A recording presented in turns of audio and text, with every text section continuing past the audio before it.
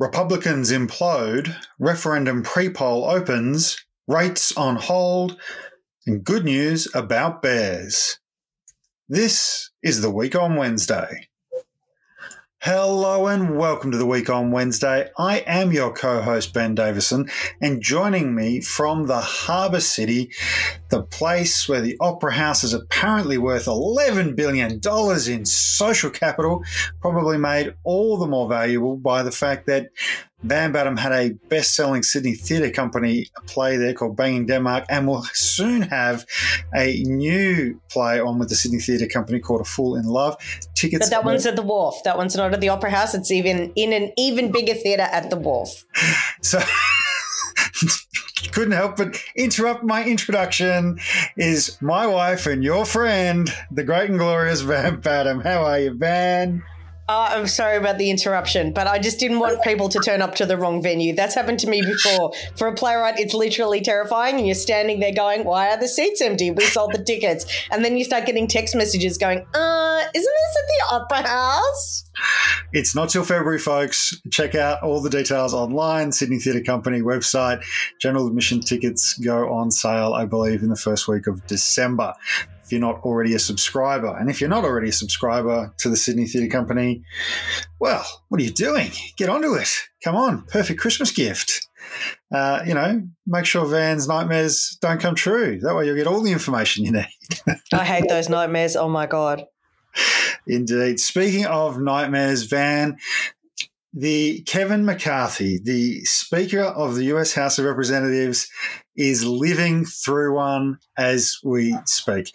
Very briefly, just before we dive into this, I want to explain a couple of things for people who don't quite understand the difference between the Speaker in the US and the Speaker in Australia.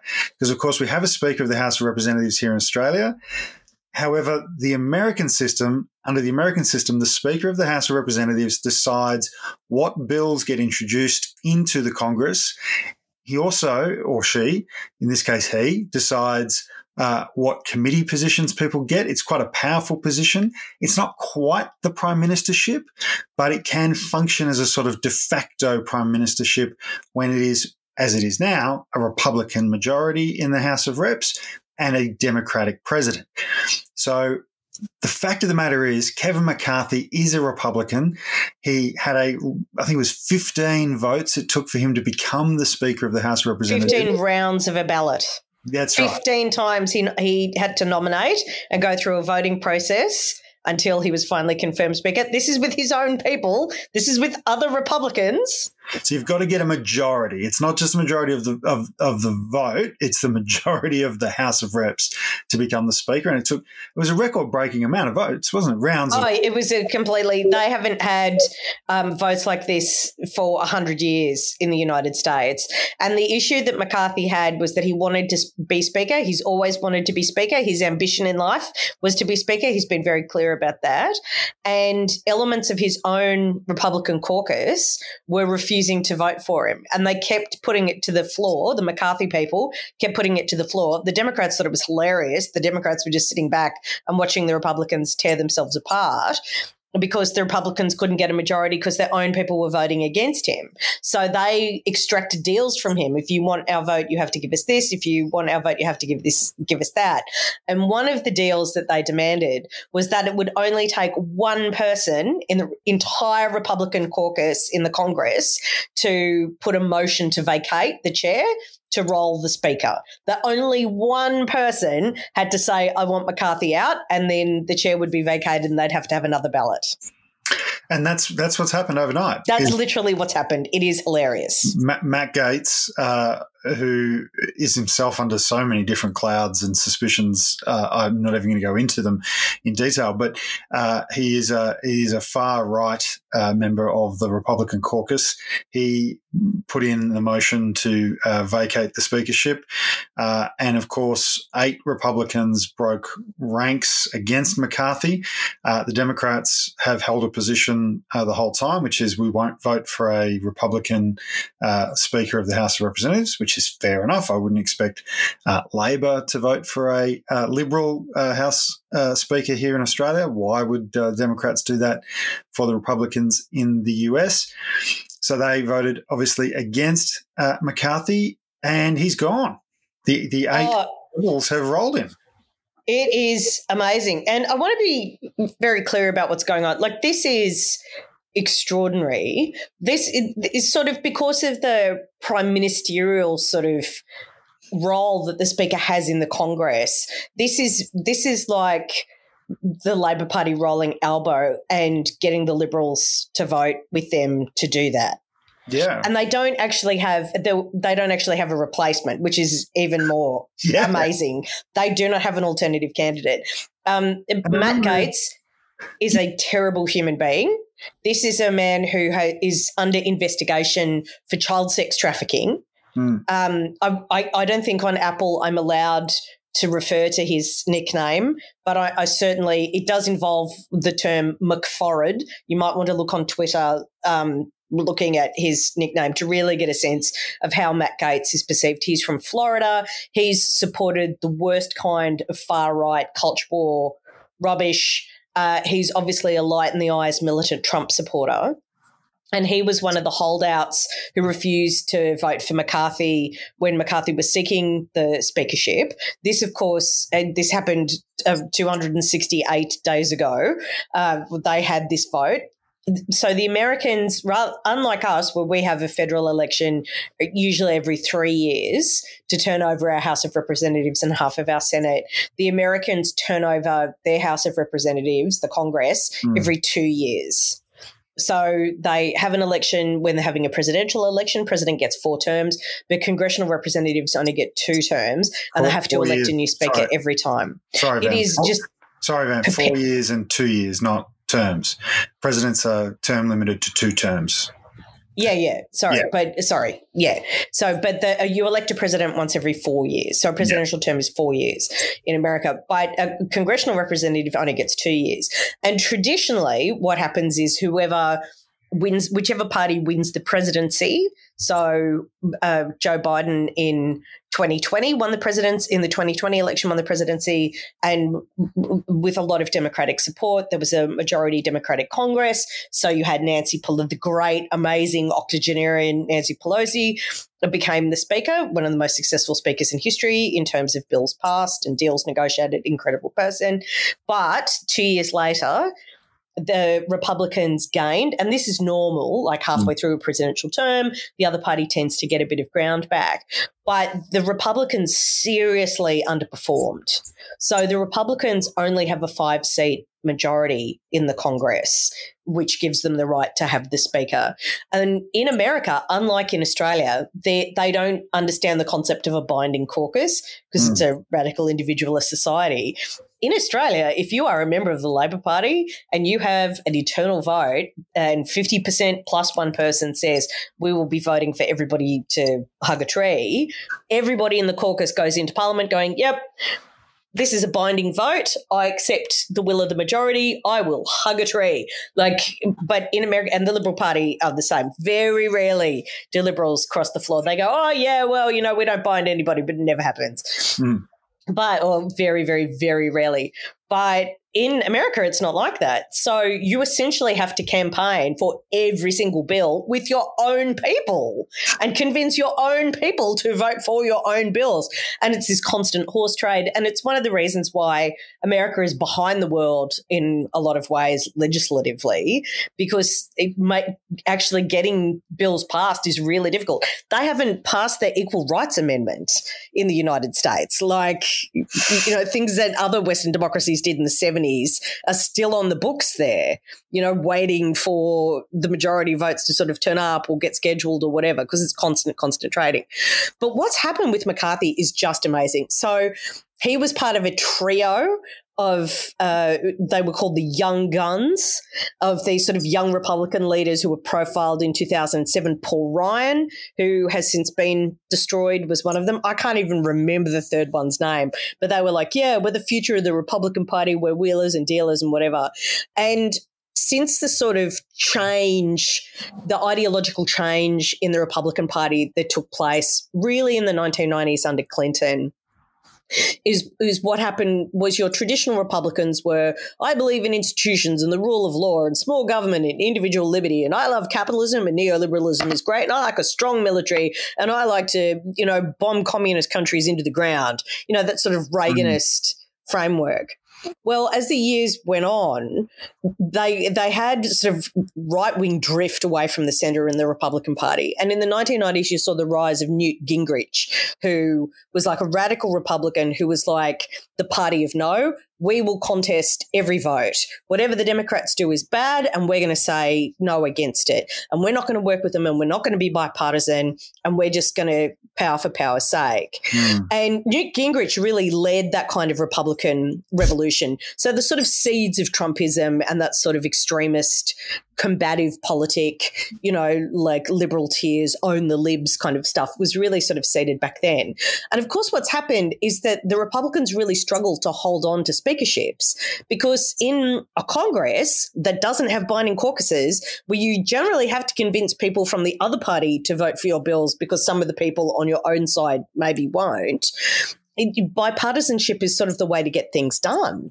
And of course, that's not in the DNA of the Republican Party anymore. So you have these speakers who are trying to cut deals, trying to advance agendas, trying to get agreement, and their own caucus, their own sort of right flank, attack them and bring them undone. Paul Ryan quit the speakership. He's now on the board of News Limited, there's this sort of channel house. And this is what happened with Kevin McCarthy, who dealt away his power. He essentially gutted his own job because having the title of Speaker was more important. And of course, the ridiculous thing that McCarthy did was he threw himself literally in bed with Trump.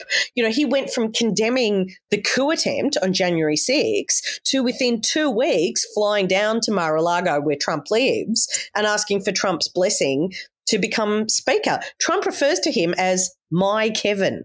My Kevin, the possessive, my Kevin. Yeah. Wow. And of course, McCarthy was never really a Trumpist. He's just a narcissistic opportunist, really. That's all he stands for. But he played the game to court the Trumpists and turned a blind eye to January 6. And then he rolled Liz Cheney, who was his third most powerful lieutenant. Liz Cheney, obviously daughter of Dick Cheney, like establishment conservative family, because she kicked off at Trump and went, he did lead a coup. What are we doing? Are we Americans or are we like coup leaders? This is ridiculous.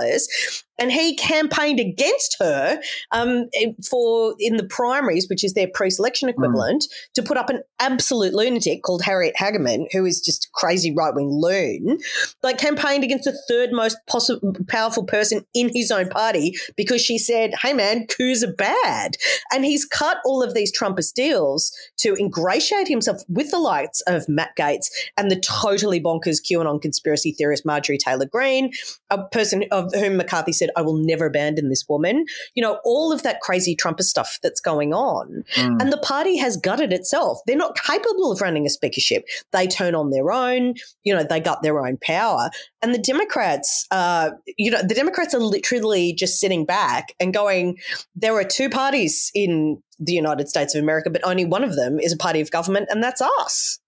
Yeah, well, it's been interesting to see exactly, how this has all come about because, as you say, he did all those deals. He's sold his soul really to the Trumpists and the conspiracy theorists, and yet, in the end, he seems to have been toppled because the deal that he did was to keep the government open because the American system is so bizarre in some ways that the budget process there requires so many approvals and is such a hostage to the political scene that the government was going to shut down.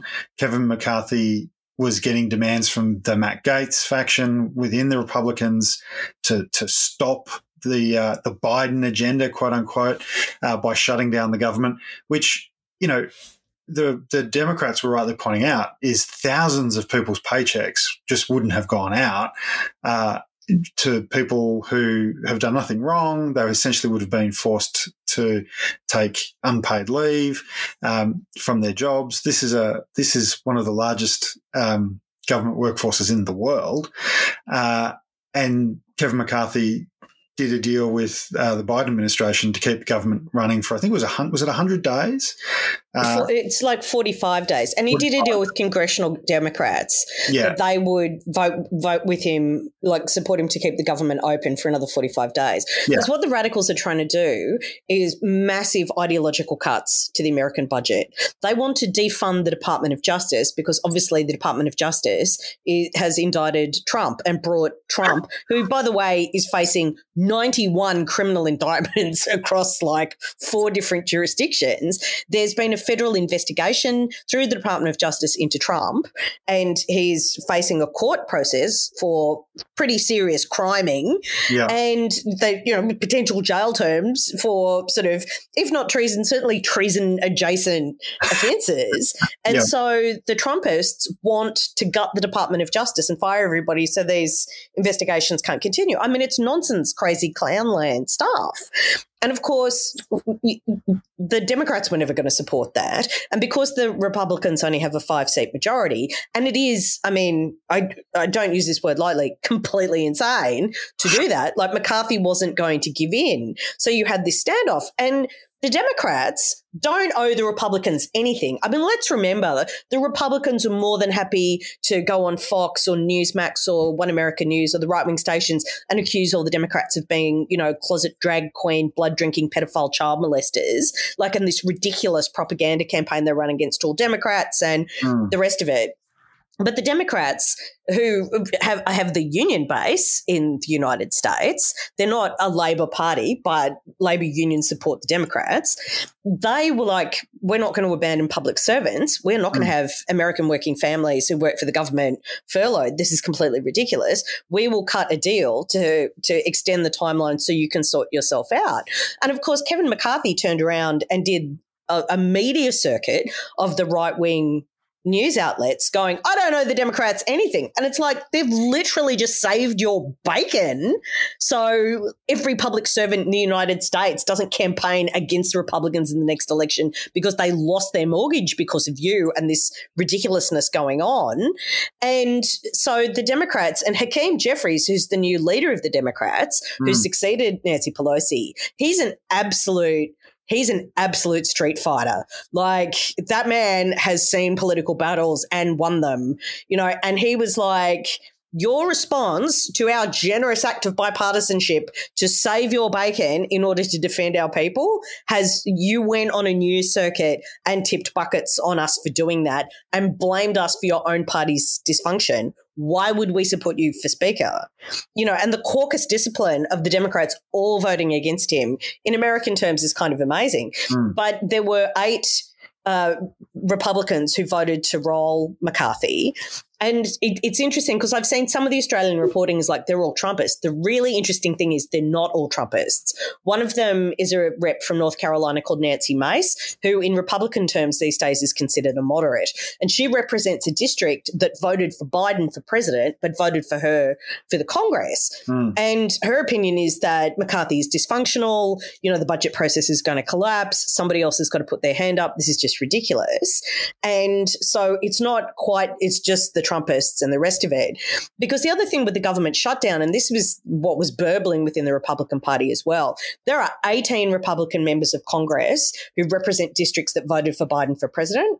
And there are another 15 representatives who are in very Democratic threatened congressional districts. That's 33 marginals effectively that the Democrats have a very good chance of winning in the next election, especially if the Republicans pick Trump to be their president again, because it'll be a presidential election. And there's a lot of internal disquiet. Like, it's essentially a civil war. But what's really significant in what's going on in America at the moment is that the Trumpist position has been to withhold aid and support to Ukraine. And this is a really big issue because obviously Ukraine is fighting Russia, it's Ukraine against a much bigger nuclear-armed neighbour.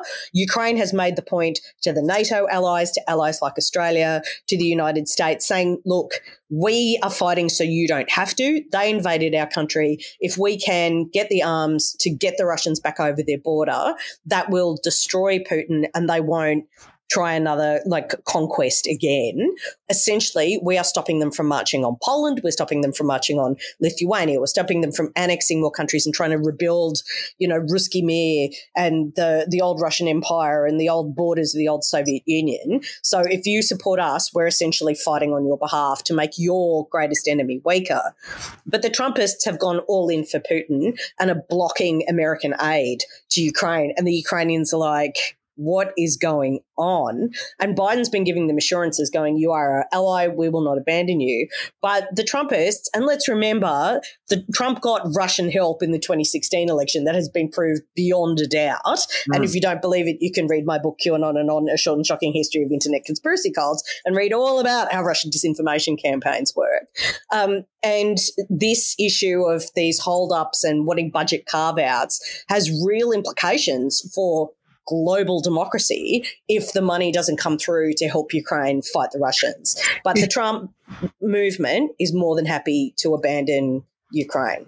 I find it really, really fascinating, Van, because, you're really across the politics of the United States, and I have a bit more interest in the kind of military strategy part and the kind of economic repercussions. And the war in Ukraine has seen America triple its daily production of artillery shells. Now, that might seem like a small thing, but in some of these congressional districts, you've got very large, people used to refer to the military-industrial complex in America. Dwight D. Eisenhower, that's what he called it. During the Cold War. And, of course, the military-industrial complex does employ a lot of people, often in some Republican-held congressional districts. And the idea that Republicans would cut funding for those sorts of projects, those sorts of programs, not out of any sort of desire to see peace in the world, but just because, they don't want to support Ukraine. At the same time, they're going to be undercutting jobs in their own district because those sorts of factories do employ large numbers of people, and they are ramped up at the moment because they are producing more shells, more guns, more artillery pieces, more tanks. I mean, there was a tank factory before the war, I think it was in Ohio, that Trump had ordered to keep making tanks, even though the army didn't want them. Well, now, of course, those tanks are going to places like Poland and Germany, who can on-sell the tanks that they had to Ukraine. But if they cut these sorts of programs because they're not going to send them to Ukraine anymore, well, those jobs will disappear as well. It's a bizarre political interaction. There are two really interesting things that are happening, and they have to do with the modern disinformation environment. So Joe Biden, in my opinion, as like a good left-wing girl who loves democracy, I can say with confidence I think he's the greatest American president of my lifetime by some. And I was born during the reign of Carter, and Carter actually I was born just before Carter, but Carter was an extraordinary president at an absolutely horrible time. But Biden is amazing. Like, Biden really gets it. Biden appears on picket lines. Biden backs in the working class. Biden is raising wages and investing and building the infrastructure of climate resistance. Like, he's fantastic. And he's just And if you want to be like an American president, you can join your union at australianunions.org.au/wow. That's WOW. And hopefully we'll see an Australian Prime Minister at a picket line one day too. That'd be lovely. Entirely. But, Biden is fantastic. And he was like, where do people think the money goes? Like, when they pass these bills to supply arms to Ukraine, they're not handing like $8 billion or however much it is to Zelensky in a bag going, here, spend this on something you like. That's not how this works. The aid that they give, the money, the appropriations they make for the war in Ukraine pays for American factories to build armaments and employ Americans to make them and use American steel and American parts and American patents and American technology and export them to Ukraine so the Ukrainians can fire them at the Russians. Like, it has what's interesting, and Tom Nichols, who's, obviously my conservative hero, and it's a very complicated journey, how me as a committed democratic socialist ended up so heavily influenced by somebody who worked for Reagan and writes for The Atlantic, but he never lies, Tom Nichols, and I'm into him.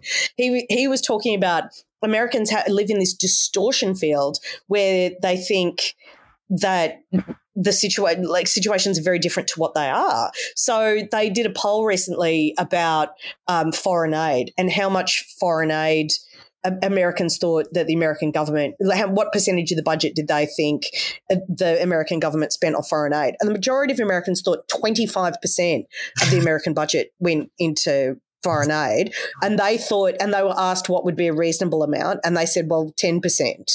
And Tom Nichols was right. Your wish is granted. It's less than 1%. We spend less than 1% of our budget on foreign aid, and we do that so we can exercise soft power to keep markets open, to keep you getting all the products that you like, and us selling things to make you rich. Like, how do you think this works? What do you think America's about?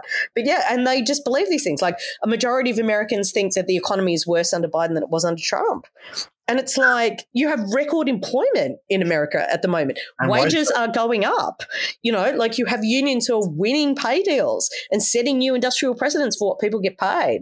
And the Inflation Reduction Act and all the climate action stuff they're doing, creating jobs, rebuilding communities. Like, the American economy is recovering from the pit that it went into under Trump, who ran up, I can't underline this enough, record debt on nothing, on tax cuts that people didn't need for the richest Americans. And Biden is literally repairing the damage, and yet a majority of Americans think the economy is doing badly. And, I mean, what can you do? And then you have this organised Trumpist movement. And what's happened, of course, is who the Trumpists are electing are crazy people. Like, Matt Gaetz is not a competent – somebody who's facing child sex trafficking charges is not somebody who's really paying a lot of attention to policy detail or what's practical or reasonable. Like, there's a Venn overlap of people who are facing charges and people who are incompetent in the responsible governance capacity. Ben, you're a governance guy. Like, would you appoint somebody who was facing charges and or under criminal investigation to any kind of decision? You wouldn't let those people on the board of a bin. Like, and because the Trumpist machine works riling up the base, and obviously in very heavily armed bits of America, everybody's carrying a gun. There are people who will not run in Republican primaries who are quite capable conservatives and administrators and governance people because they're terrified of getting shot by Trumpists. Like, this is a thing that is happening in the United States. And, of course, the people who are getting elected through that populist mechanism in solid Republican areas are absolutely off chops. Marjorie Taylor Greene believes that Jews are shooting lasers from space. For some reason, I don't quite get any part of the logic that led her there, or that's interrupting the weather and climate change isn't real because it's like Jews in spaceships with lasers. Like, it's the craziest stuff. And the problem the Republicans have is that if their hardcore base keeps pre-selecting and voting for these people in hardcore Republican areas, like the reflection of who the Republican Party is are a bunch of clowns, like absolute crazy Matt Gaetz, Marjorie Taylor Greene, Lauren Boebert style lunatics. And Kevin McCarthy, who did deals with these people, who enfranchised them within decision-making structures, who made them a part of committees and government and eviscerated his own power just to be speaker, they have facilitated that. They have given that imprimatur to Trump to pick and choose who gets to be what and who gets to carry the Trumpist vote. And it's eating them up inside. And it's all based on nonsense. It's based on these extreme zealot positions, promising things that can't possibly be delivered.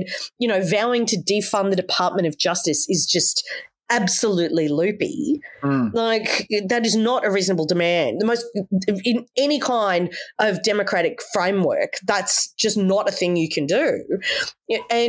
But that's where we are, because people sit on the internet all day reading Facebook pages and watching Fox News and Newsmax and being told what's up is down, what's black is white, what's inside is outside, and they believe it and they vote for it. Well, this is the result. And I mention this in the context of what's going on in this country and the dance that Peter Dutton is very prepared to do with the same forces of disinformation and destruction, Ben. Yeah, and I mean, that's a good segue into talking about where I thought it was a brilliant segue. I thought I nailed that, like absolutely nailed the landing. I think you really did, because it is I saw Prime Minister Albanese again today point out that there's been a huge amount of disinformation and misinformation online about the referendum, but not just online. He did point out that in question time as well, some of the disinformation had been promulgated and led from the Dutton camp in the Liberal Party. And it's interesting, Van, to see. I think, you and I have talked about this before, right? That in Australia we have a very different system to the US. The US, it's a first past the post system. It's a voluntary voting. It's on a Tuesday. It's actually not really designed to be universal enfranchisement.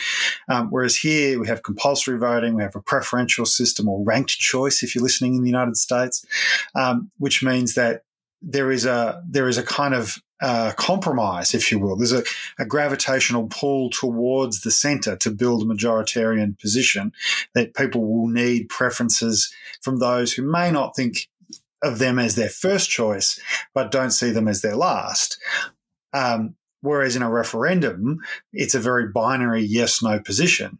So where the culture wars in America have kind of created this monstrosity, this Trumpist monstrosity that's now devouring itself, even though it's doing that, it can still hold all these seats, lots of seats in the Congress, nearly half the seats in the Senate. Yet in Australia, that doesn't really hold true. Yet, because of the way a referendum is structured, it's structured very differently to our electoral system, where it is a binary yes-no. So essentially it's first past the post. Yes, it's still compulsory, but there is essentially a weighting, if you like, because you've got to get a majority of states as well to get the referendum up. You don't have to get a majority to defeat it. You just need to make sure that the yes side doesn't get a majority to defeat it. So the culture war element is very prevalent at the moment because we have a referendum, because that's essentially what referendums are. Our constitutional document sets the culture of our political system, what powers exist to what levels of government. And so historically, they've been about who we are as a country. And then, of course, legislation flows from that, from our much more majoritarian style election. So you've seen this explosion in misinformation around the referendum, and people just swallowing it up, and as you say, Dutton promoting it. I mean, the Liberals are standing next to some of the most horrendous things on prepoll, and we've seen them on people who are recognisably Liberal candidates, Liberal Party members, Liberal Party MPs. Now, not all of them. There are some Liberal Party MPs, I have to say, or former MPs who have been very outspoken in support of the referendum. Yeah, and a short honour roll, Malcolm Turnbull. Yep. Julia Banks. Mm-hmm. John Hewson. Mm-hmm. Julian Leeser. There are more. Bridget Archer. Mm-hmm. Like, there are Liberals who have been out. Julie Wyatt. Bishop. Huh? Ken Wyatt. Yeah. People putting up their hands and going, actually, this is for the good of the country. Yes is good.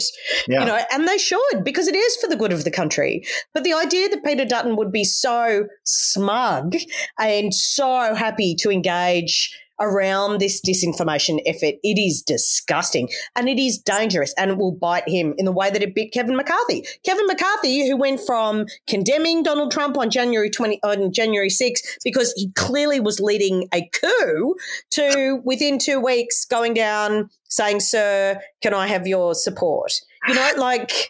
It's really interesting as well, because there are some polls that have come out in the last couple of days which do show that the yes case is gaining some ground. So for the first time really this calendar year, yes is starting to make up some ground on the no case. But more than that, it continues to show that Labor leads the coalition by more than 52 to 48 across the country.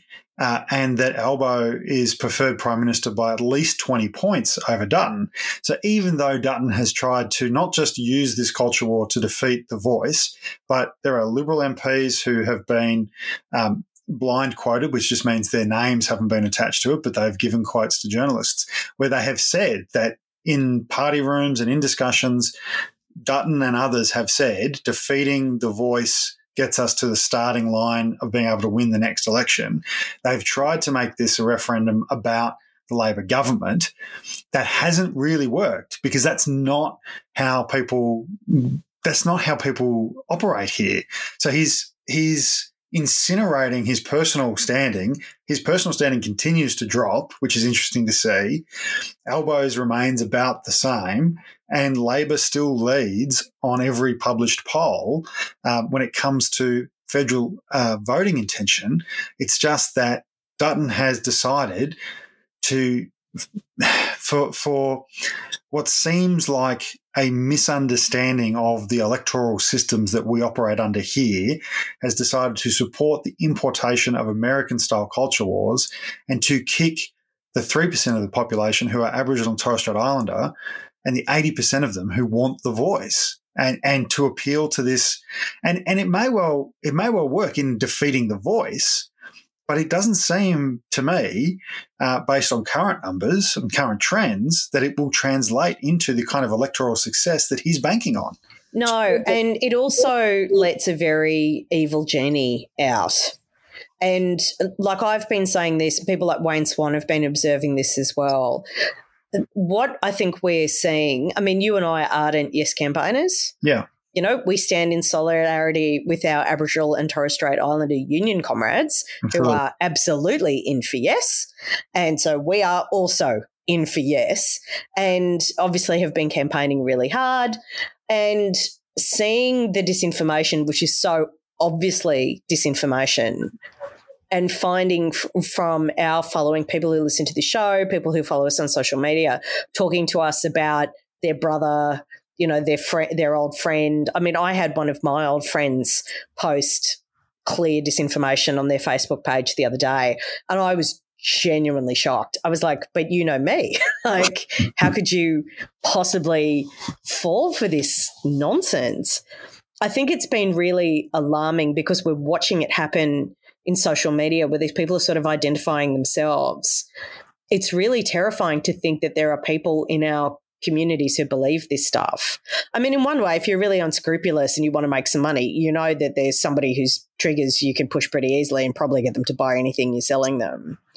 But loss of respect for people. Like, it's one thing to turn around and go, actually, I don't think it should be in the Constitution. I'm uncomfortable with that. It should be a parliamentary decision. Okay, sure. I mean, I disagree, but fine.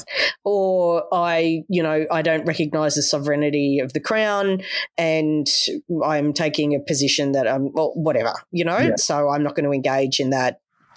There are positions you can take that are not based on disinformation, that are based on ideology. And that's how democracy is supposed to work. But to watch people make voting decisions based around nonsense, and the one that you and I saw the other day, which was the one that this person who I don't think I will ever speak to again, was like, it's all a corporate conspiracy because BlackRock and Vanguard, why are the corporates donating to the Yes campaign? And it's like, well, I mean, there's corporates and there's corporates. You and I are very critical about Qantas, but they're an equal opportunity employer. They have gone through reconciliation action plans. They're committed to principles of diversity and inclusion. They did support the marriage equality plebiscite case for yes.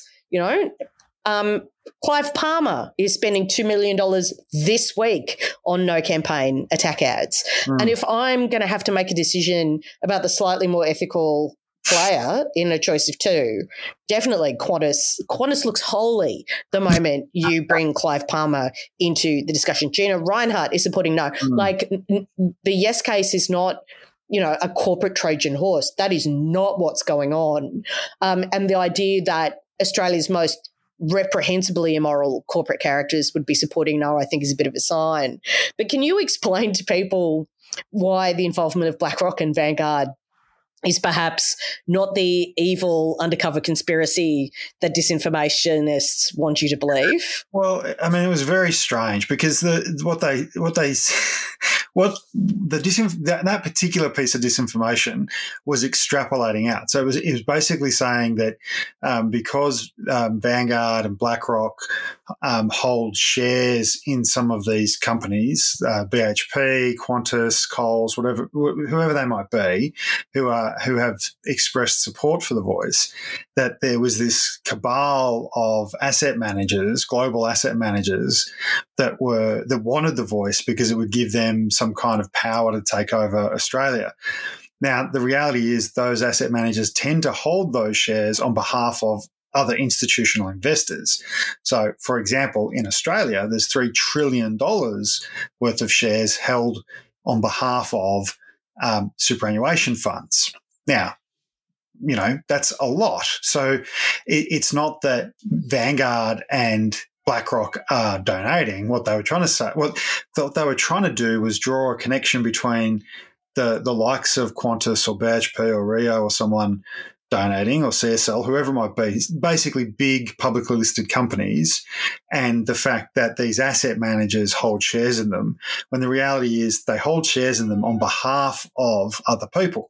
So what I found really interesting was that person who posted that probably, in all likelihood, has a superannuation fund themselves, and that superannuation fund probably owns shares through one of BlackRock, Vanguard, one of these global asset managers, because that's how financial markets tend to work. There are exceptions and there are different mechanisms and whatever in different pockets. But that's why those funds are so big, is because they invest other people's money on their behalf. They're not BlackRock is not he's not directing Qantas to donate to anything. It's not. I mean, if anything, BlackRock's going, "Hey, why are you guys burning shareholder value by illegally sacking people?" That's probably their bigger problem at the moment when it comes to Qantas. With Rio Tinto, it's probably like, you burned a lot of shareholder value when you blew up those indigenous rocks. That's a problem. So there's no.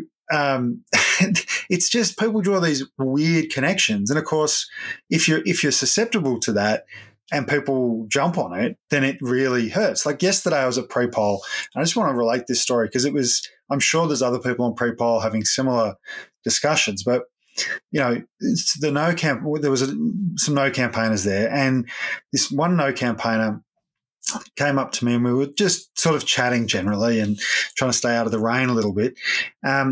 And they said to me, "Oh, I don't believe in climate change." I said, "Oh, well, I mean, I went to the Paris Climate Conference, and I'm pretty sure the science disagrees with you, but, you're entitled to your view. I disagree with you on a couple of things now." They went, "Oh, well, what about the World Economic Forum? I mean, I really want to know what good that does, because I really want it to do some good, because I know it's trying to take over the world. Can you just explain to me what good that's doing? Because I just feel like everything I believe in is being smashed these days." And I thought to myself, these are people who are desperately trying to understand a world that they think has changed without them. Every no volunteer that I saw yesterday was easily over the age of 55. Most were probably over the age of 65. And quite frankly, they were frightened people. And this person talking to me was really quite, I think, surprised that, in my Yes T-shirt with my Yes badge, I wasn't yelling at her. I wasn't trying to pick a fight with her. I think she had expected that we would be somehow adversarial in a confrontational, pseudo-violent way. That's not how I do pre-poll. As you know, Van, I try and engage with people. Some people don't want to be engaged with. That's why I don't do pre-poll and don't do booth work, because everybody wants to pick a fight with little Vanny, don't they, Benny? But, sometimes people don't want to have an engagement. There was one fella who came up to me, took the Yes flyer, and then he said, "Well, I'll take it, but just so you know, it is divisive and it is racist." And I said, "Well, I don't think it is racist. 80% of Indigenous people want this." And he went, "Well, no, it is racist." And the woman standing next to me, who is herself a First Nations woman, said, "Well, it's actually what Aboriginal people have asked for." And he said, "No, it's racist and dividing the country." And off he walked. And I just said, "Okay, well, you have a good day." Because you're not going to convince people who are that entrenched, right? Like that interaction is not going to do that. But these people are consuming this misinformation and it is targeted to them. And I did notice they had all bought little no hats, they had all bought and they're for sale. They're not giving them away. They'd all bought merchandise because it gives them a sense of community, a sense of belonging in a world that they think has changed around them. It's something they latch onto and go, yeah, my problems are because of the 3% of the population, the majority of whom don't live as long as me, don't have the same access to education or job opportunities or healthcare as me, but they're the reason why my life is not exactly as I had hoped it would be when I was 16, some 50 years later. It's also really confounding because it's like I'm always like, if you're really worried about climate science, do you know what you should do? Study it. You should go to a university and access the education, especially if you're retired. They're not going to stop you from if you've got the time to go and the resources to support that. And it's like, what about the World Economic Forum? And it's like, madam, please get an education, not from Facebook. Engage in the critical process. And if you want to feel more in control, knowledge is power. And there are lots of ways that you can access hard knowledge and critical engagement with these subjects rather than be frightened of them. But I've been sharing this really great article that was written by one of the Doctors for Yes, who were one of the campaign groups. And by the way, can I do a plug for Irish Australians for Yes? Sure. I have joined Irish Australians for Yes, despite the fact that my family have not lived in that country since 1908. Apparently, we are perfectly welcome, which is fantastic. We're still all Catholic as hell, but, but Irish for Yes, I just absolutely love. But Doctors for Yes, and they'd put out a really great piece about why your dad might be voting no when you're voting yes, and looking at the psychology of fear and the way that, particularly in men of a certain age, there are very deliberate fear triggers that the No campaign is activating with disinformation. A notion that the world is moving beyond you, that you are not capable, that a world that's moving in this direction that you feel unsure of means that you feel like you can't protect and defend your family anymore, that you think unless you stop change, that your children and your grandchildren will be disassociated from the world as you understand it. And it's a really, really good piece, and I'll get Ben to share it in the links because it's a syndrome. It's a generational syndrome that plays on a lot of established stereotypes that people use to make sense of their own identity around masculinity and I'm a protector, I'm a defender, and depending on what kind of place you're in. I mean, the disinformationists know what they're doing. Who are the big disinformationists in the world? Oh, Russia. I mean, they've put a lot of time and effort into working out what triggers people. Steve Bannon, who runs a global communication network to feed disinformation to people with his billions of dollars and donations and the infrastructure he runs. The Trumpist movement, all the money they get from their corporate sponsors. these are massive, sophisticated operations with heaps of staff and heaps of money, and they've spent a lot of time learning how to trigger people. But, I mean, it is really important that, Ben is you should see him on Prepoll. Can I just say I have wifely pride because he's friendly and he's approachable and he doesn't get into arguments, and he does reach out to these people. And especially if you have somebody in your life who has become susceptible to disinformation, if there's someone who you're close to and care about, now is definitely the time to not argue with them because you can't reason someone out of a place they weren't reasoned into, but to make them feel less afraid and build trust and social and emotional relationships. And I should say that one of the people that I spoke to yesterday, came up to me, took the floor, was an older fella, probably fits a little bit into that category you were just talking about, and actually said, I've decided to vote yes because my children talked me into it. I've got 5 kids and they discussed it with me and I was going to vote no, and they changed my mind. They told me why they thought it was important, and I've decided that they're going to be here longer, their kids are going to be here longer, and if that's what they want, they think it's the right thing for this country, then I'm going to support them. I thought that was a really enlightened position. This is someone who has gone from a no to a yes. And it shows the power of those conversations. It's one of the reasons why the million calls for yes activity is underway at the moment, which is being run by the Yes campaign. You can go to calls.yes23.com.au. That's calls.yes23.com.au. I know unions around the country are getting involved in this as well. So you can check that out at australianunions.org.au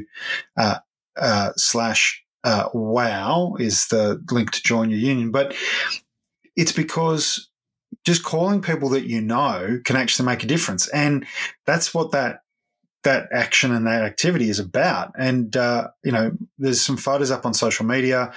You can see there some union leaders calling their aunties and their uncles and people that maybe they haven't spoken to about this yet.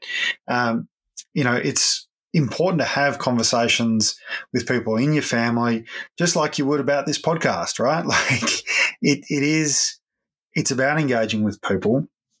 And quite frankly, there does seem to be a bit of a mood shift. I've noticed, Van, the new ad from Briggs, where he's basically just said, Google it. Have you Googled what it is? Because if you haven't Googled it yet, you probably should, put aside all the stuff you're getting on Facebook and just what's the first result on Google? Actually, it's a description of what the voice actually is.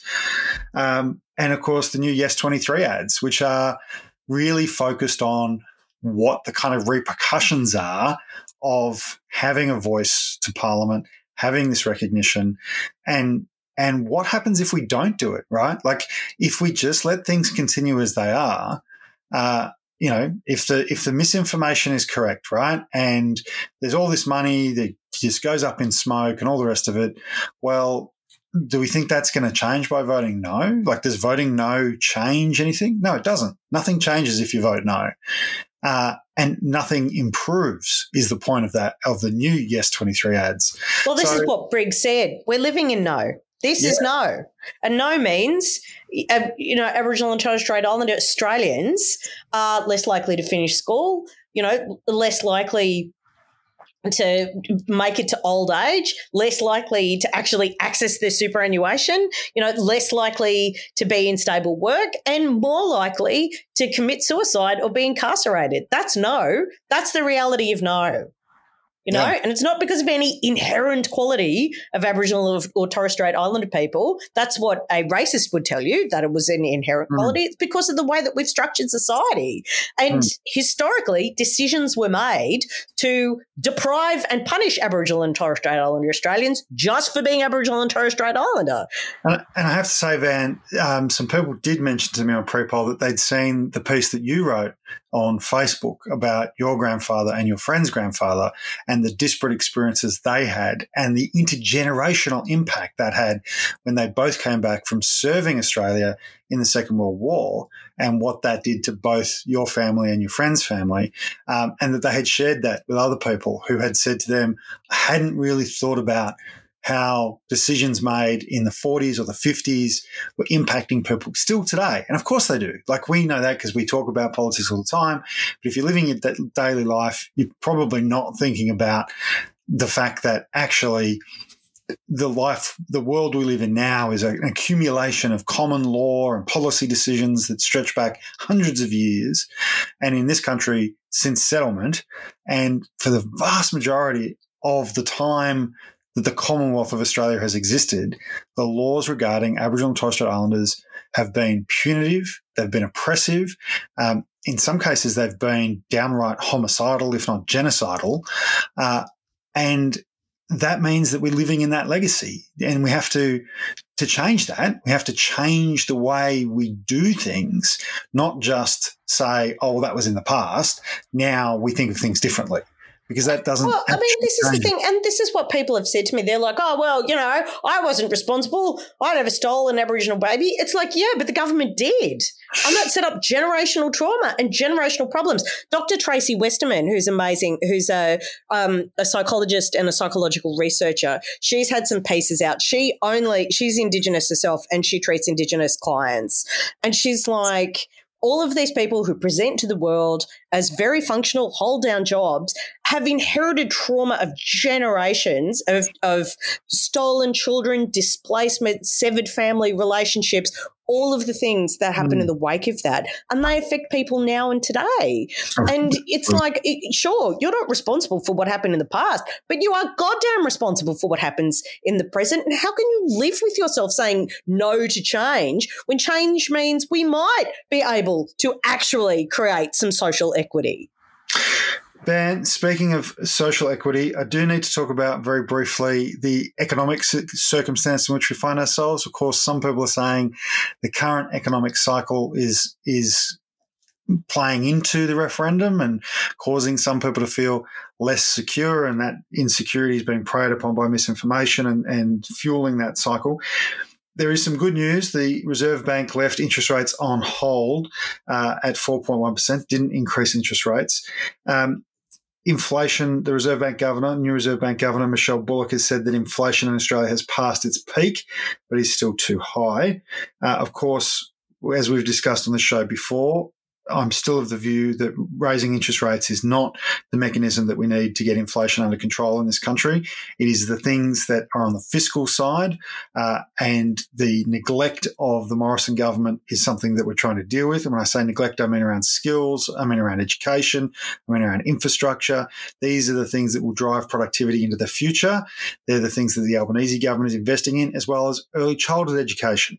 We know that that's a big driver for workforce participation as well as productivity, and of course improving wages, which under the previous government there was a deliberate policy to suppress those, whereas now there is much more focus on lifting wages and lifting wages as a share of the economy. Of course, under the Morrison government, they dropped to record lows. That means that every single person listening to this podcast was getting less money proportionally than their predecessors, previous generations were getting as a whole of the economy. So when the Liberals say, oh, Labor's not interested in growing the pie, they just want to take more of it for their mates being working people, that's what they're talking about. When in reality, the last 40 years has seen more and more of the pie go to fewer and fewer people at the very top, if you like, of the socioeconomic scale.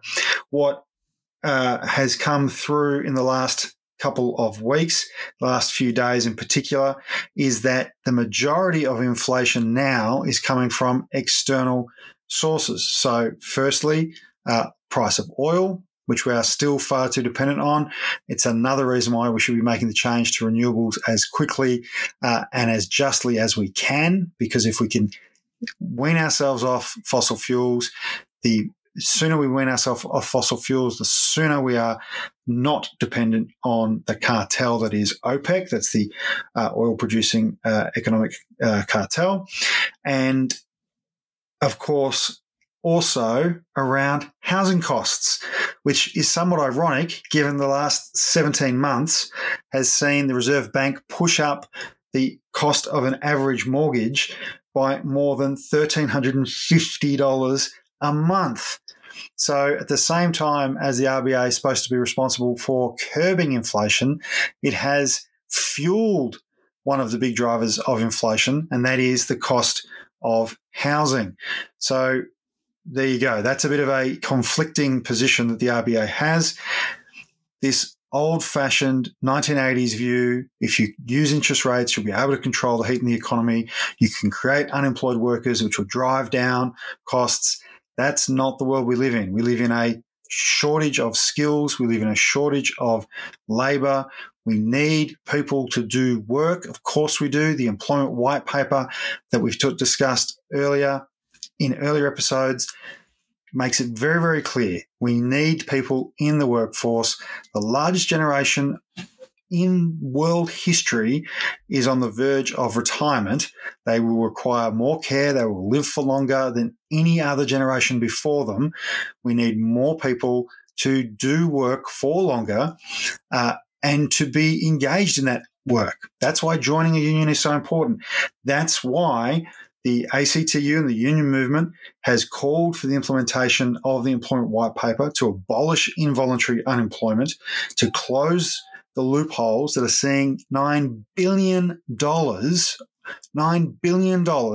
transferred from what should be wages for people who work in labour hire, for people who are casually employed, and for people in the gig economy. That's $9 billion for hundreds of thousands of working people that should be in their pockets as wages, that's going to corporations like BHP, Qantas, gig platforms that use sham contracting. And, of course, the Liberals are saying, no, they won't pass that bill. So important that we pass it, put that downward pressure on inflation, because working people will be properly remunerated and have job security. So, look, I'm aware that there are unions campaigning around the closing the loophole bill. It's so important that we get that passed. If that's not passed, and this is something, Van, I wanted to make really clear today, if the closing the loophole bill is not passed, if Parliament decides not to make it against the rules of employment to hire someone on a different pay rate to do the same job as someone they've already employed, if they don't make it against the rules to use sham digital contracting to undermine employment just because you use a platform. By the way, there are good providers who do use platforms and do employ people. You can do that. It's proven. It works. But if they say you can undermine workers by just putting them on a sham contract, you can undermine wages by making somebody labour hire, you can effectively freeze someone's pay for years, if not decades, by keeping them in casual employment, even though the role is ongoing. If they don't pass the closing loopholes bill, that's what the Parliament is giving free rein to. And I can tell you, dear listeners, that what will happen is more people will be shifted into that. What we call the gig economy now will simply become the economy. You will see it in sector after sector. We will see industry and role after role fall to this insidious undermining of wages and conditions. The reason we need this legislation is so that people can afford their mortgages, so that we can afford to make the transitions from gas appliances to electric appliances, so that we can actually have the kind of society that so many people say they want us to have, which is a well-paid, secure, well-employed society that engages with each other on social issues, on sporting field, at the market, down the street, in our communities, every single day. So, look, the good news there is the RBA's kept rates on hold. Inflation's probably peaked. We're coming through it. Now we can actually start to see some real gains. Ben, we've had a big show already, but there is some good news. Yeah, Fat Bear Week. Fat Bear Week. I've got to say, I'm just going to give this one over to Ben because you may not know this. We may not have disclosed this particular detail of our relationship, but I refer to Ben as Large Bear. And in various contexts, I am either Little Bear or the crocodile, which is fine. So our unwritten biography of our relationship is the bear and the crocodile, which we think suits us. But Fat Bear Week is so on brand for Ben. Ben, tell everybody about Fat Bear Week. So Fat Bear Week is an annual celebration of success. What happens is it started in 2014 and there's 1 million votes were cast in 2022. Essentially, people vote for which bear has put on the most fat over summer in these national parks in Alaska before they go into hibernation. So basically, if you don't know about this, over summer, bears gorge themselves so that they can go into hibernation and survive. And when they come out in spring, they look really skinny. And if you go and check out, if you Google Fat Bear Week, you'll see exactly what I'm talking about. And, of course, when they go in, they're massive. They've put on hundreds of kilos of weight. When you think about a grizzly bear, you think about this big, monstrous animal. That's normally the fat bear part, right?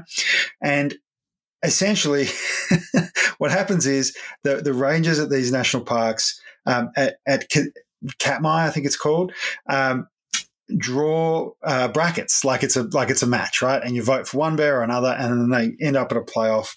I wish you could see Ben's face. He's just like pure distillation of delight at this point. I just think it's fantastic. You can check it out, fatbearweek.org. You can cast your votes. So it starts on October 4, which is today, be US time, so maybe tomorrow our time, and goes until October 10. And look, there's lots of information there about the bears. Of course, what it's about is conserving bears and preserving bears as part of the natural ecosystem as well. You know, they gorge themselves on fish. You can watch them on these live stream videos. It's just awesome. Like it's such a wonderful part of nature. And you know what's really great? You know, as much as we've poured buckets on Kevin McCarthy, at least he's made sure the National Park Service will stay open for the duration of Fat Bear Week. Yeah, so, with their by averting the government shutdown. If the government shutdown had have taken place, all of the national parks in the United States would be closed. Exactly right. So, you know, Fat Bear Week, get around it, check it out online, vote for your favourite bear, and, you know, if you want to post pictures on our social media, go for it. Oh, yeah, we would absolutely love that.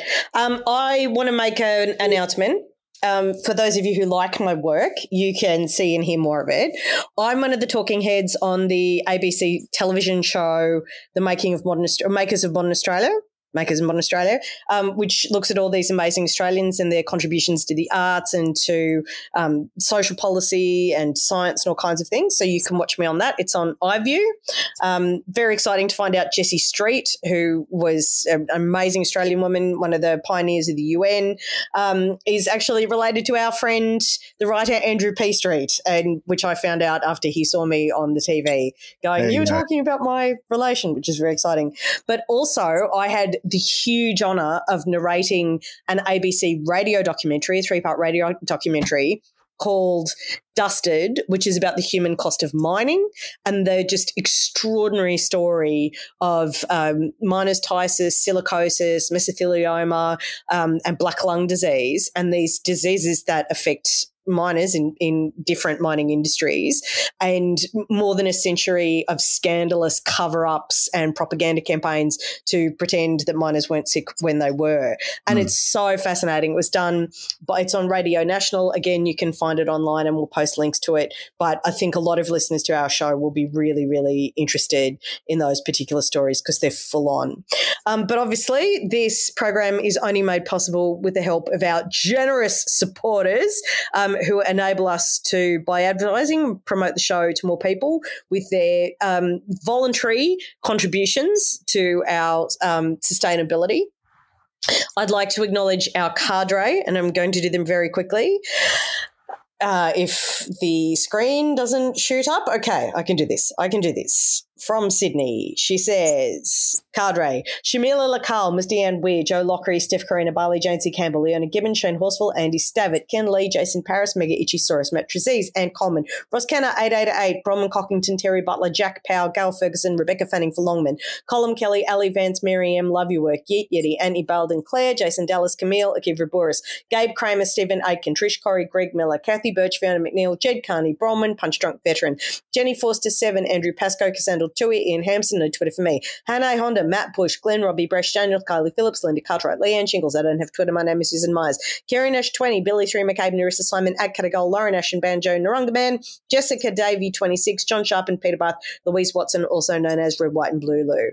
And our Extend the Reach supporters, Stuart Munn, Blagoya, Matthew Case, Marky Mark, Adrian Valente, Mazritza at Carrydale 68, Frank Nahouse, Erica Pizzuti, Joe Lapino, Rachel Fitzpatrick, Kerry Arthur, Pauline Bate, Helen Delahaye, Kim, Murray Bardwell, Janet McCalman, Jeremy Moe, Rosie Elliott, Lara, Robert Notfield 1, Michael Wales, Sanj Kelly, Dorena, Donald Vaughan, Damien Marley, Michelle Norton, Rodney Slap, Cameron Tridragon, Daniel at Crazy Kazza, John DeHaan, Ange Fennell, Annie Wren, Melanie Denning, Jodie A, Penelope Judge, Spirit of Anger and Hope, S. Wood, Dedham, Sharon Kelly, Beck and Lola, Richard Reverse, Someone, Vita W, Nandita Hannum, Maura Louise Hawker, Megan Weckett Graham, Oxley, Tracy Lucas, Sandy Honan, Gail Vest, Greg Martin, Trainer, Amy Fawcett, not on Twitter, Sarah, Eliana and Andrew, Ivy Spillett, Andrew Bryan, Peter O.C., Sam Hadid, Kip Patterson, Bunkum Basher, Katie Wood, at The Real Never Longbody, Sandy Baumgart, at Not Sandy B, and Renee McGee.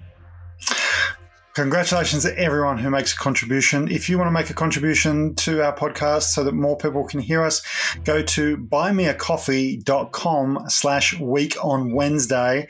You can give once, you can make a buck a week contribution. You can become Extend the Reach for $10 a month or Cadre for $20 a month.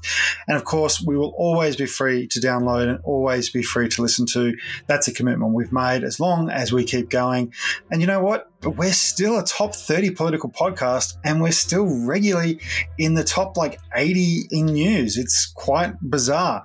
So keep liking, sharing, have the conversations, get on the phones, talk to your friends, talk to your family about why you're voting yes at the referendum. If you don't get along to prepoll, make sure you turn up on the Saturday and cast your vote. And don't forget to tune in. We may have a break this Sunday for the weekend wrap. We have a couple of commitments, which mean we have to see a very close friend of ours celebrate his birthday. But we will be back for sure next Wednesday, and we might try and sneak in an episode this weekend if we can. Until then, love you, Vanny. I love you too. I miss you. I miss you too. Bye. Bye.